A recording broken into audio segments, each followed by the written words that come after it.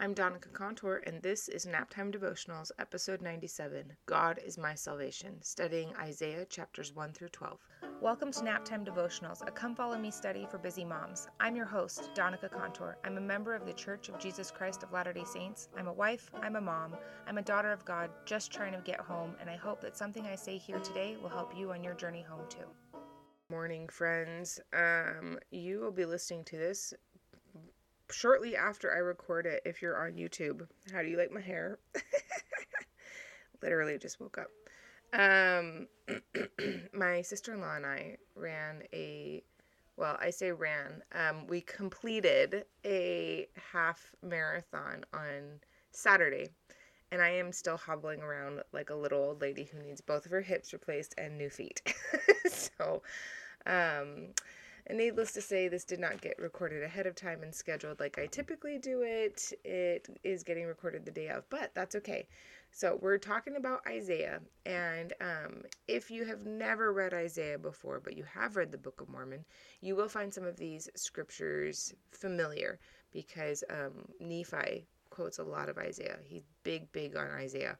The other thing I was going to say is in the Come Follow Me, there is a little, particularly for this lesson, in the Individuals and Families manual, there is a little section on like tips and tricks on how to understand Isaiah better. So I highly recommend going through that.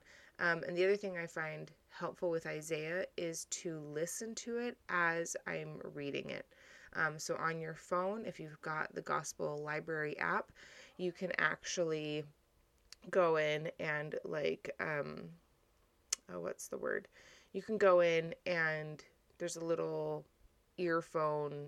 headphones type thing in the corner, and you can hit that and somebody will read it to you.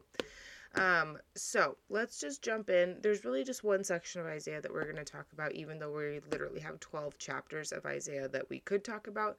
There's just this one part that really stood out to me. It's Isaiah chapter 1, verses 16 through 18, and this is the part where he's talking about, he's talking about the wool being colored crimson and how it can be made white again through Christ's blood. And the Come Follow Me recommends reading this little section from Sister Sharon Eubanks' talk, Christ the Light That Shines in the Darkness. I think this is from a 2019 General Conference. I'm not sure if it's April or October, but it's from a 2019 General Conference. So this is what she says. The scarlet dye of the Old Testament was not only colorful, but also color fast, meaning that its vivid color all stuck to the wool and would not fade no matter how many times it was washed.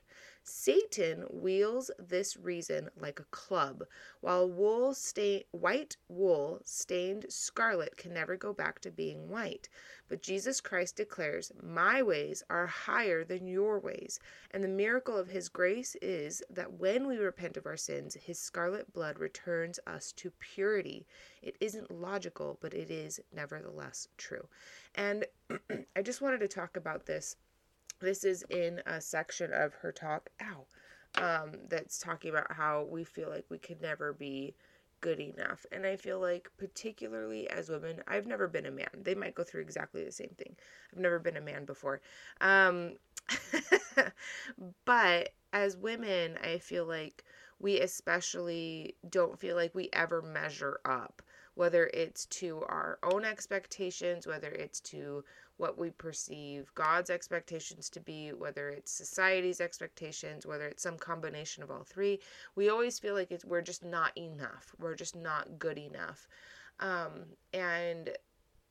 Earlier this week, Jody Moore, I shared it in my stories on Instagram. She shared a thing about how the repentance process is not supposed to be this punishment process. It's not supposed to be there to ridicule us and make us feel shame and make us feel like we're the worst. And she's like, particularly when you've got like serious repentance stuff to deal with, where you're having to talk to higher authorities and this kind of thing,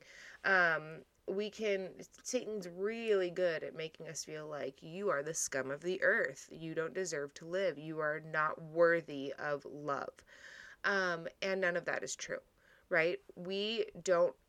Our worthiness and our okay, let me see if I can say this in the correct way that makes sense out loud, because I understand the concept.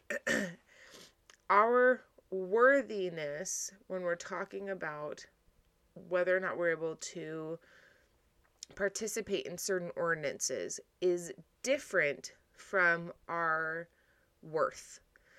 In the same way that I can't think of an example.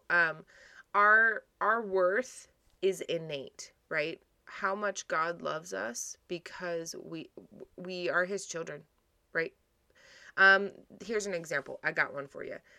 If my 7-year-old, right, is wants to watch TV, right, and then I tell her, okay, you can watch this one episode of a show, but then you need to turn it off, right? I tell her this with the expectation that that's what she's going to do. If she does not turn it off after the one show, but continues to watch TV, which this used to be a problem, continues to watch TV, and I come downstairs and it's 3 hours later and I'm like, girl, you said that you're going to turn this off. Then the next time that she asks me if she can watch TV, I'm going to be less likely to trust her, right? My trusting of her is affected by the choices that she makes. I love her exactly the same. I love her just as much if she watches 12 hours of TV after I told her one episode as if she watches the one episode that I told her that she could watch. I love her exactly the same. It does not affect the way that I love her, and how much I love her. It just changes how much I trust her. And I feel like that's the same with our Heavenly Father. His love for us is innate. There is absolutely nothing we can do to mess up that love for us.